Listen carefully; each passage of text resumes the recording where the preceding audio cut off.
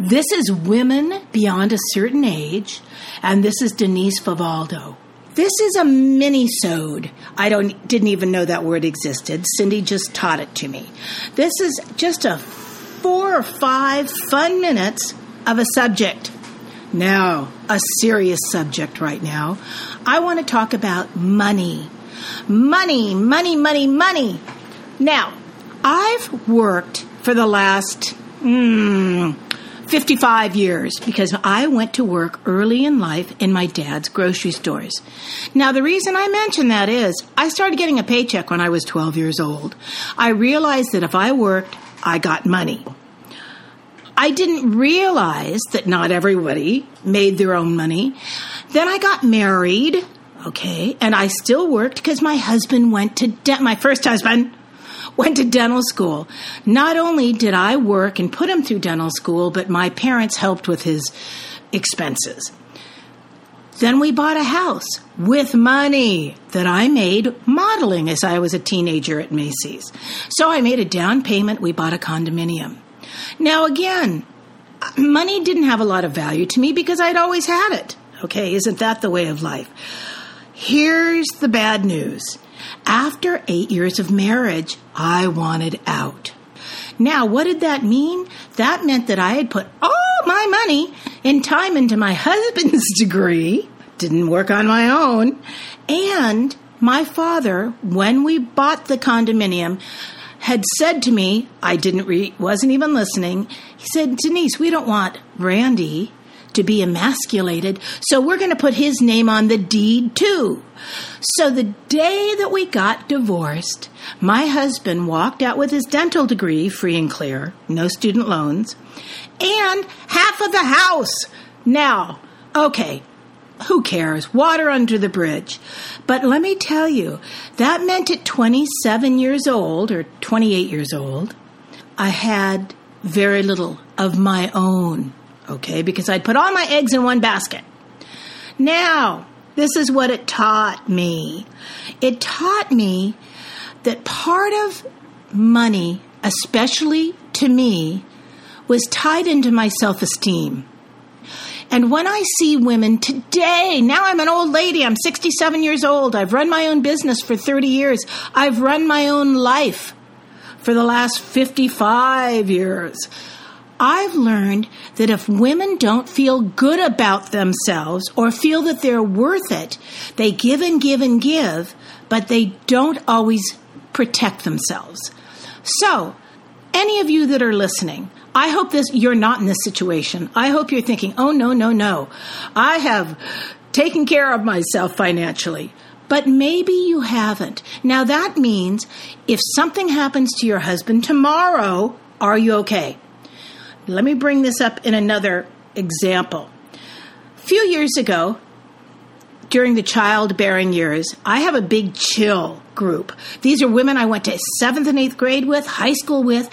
So half of us had children, half of us did not have children. They were raising their kids.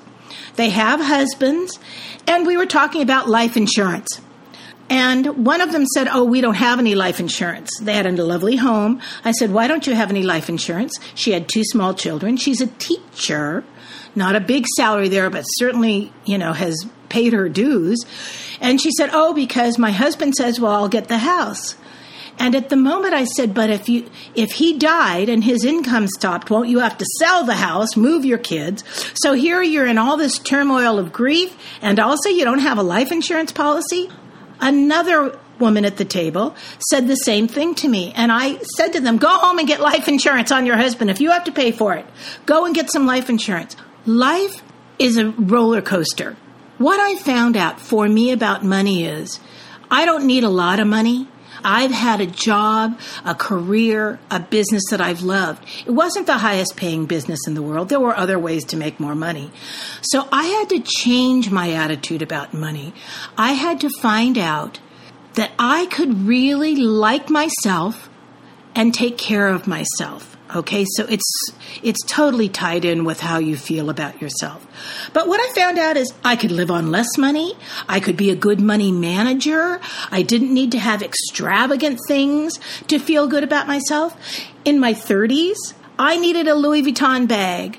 And I said this to a friend who's very, very wealthy, and she burst out laughing. She said, oh, mine was an Hermes.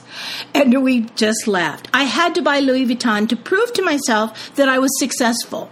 Now, that doesn't really prove that you're successful, but it made me feel good at the time. What I found out is that I'm successful because I feel good about myself, because I've supported myself, I've helped create work for other people, and I've done what I loved. But you know what? Now I feel successful with a $20 bag, plastic bag, from Target. Okay? And my favorite is the one my sister bought me that I absolutely love, and I know it only cost $21 because I'd been eyeing it before she bought it for me.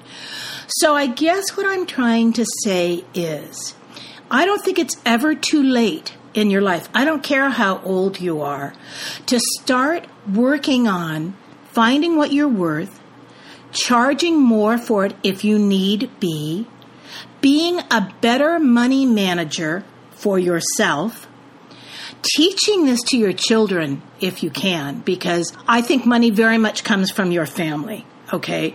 Meaning your money skills. My mother always said to me, you have to have sock money, Denise. You have to put away some money that's all yours, that just belongs to you.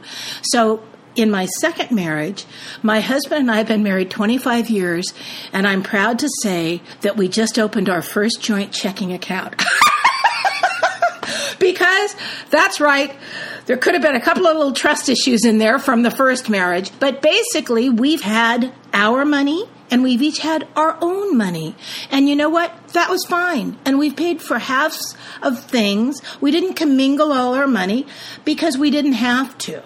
So I hope that that makes sense. But I'm just saying, it's never too late to negotiate. You can negotiate with yourself. You can negotiate with the outside world.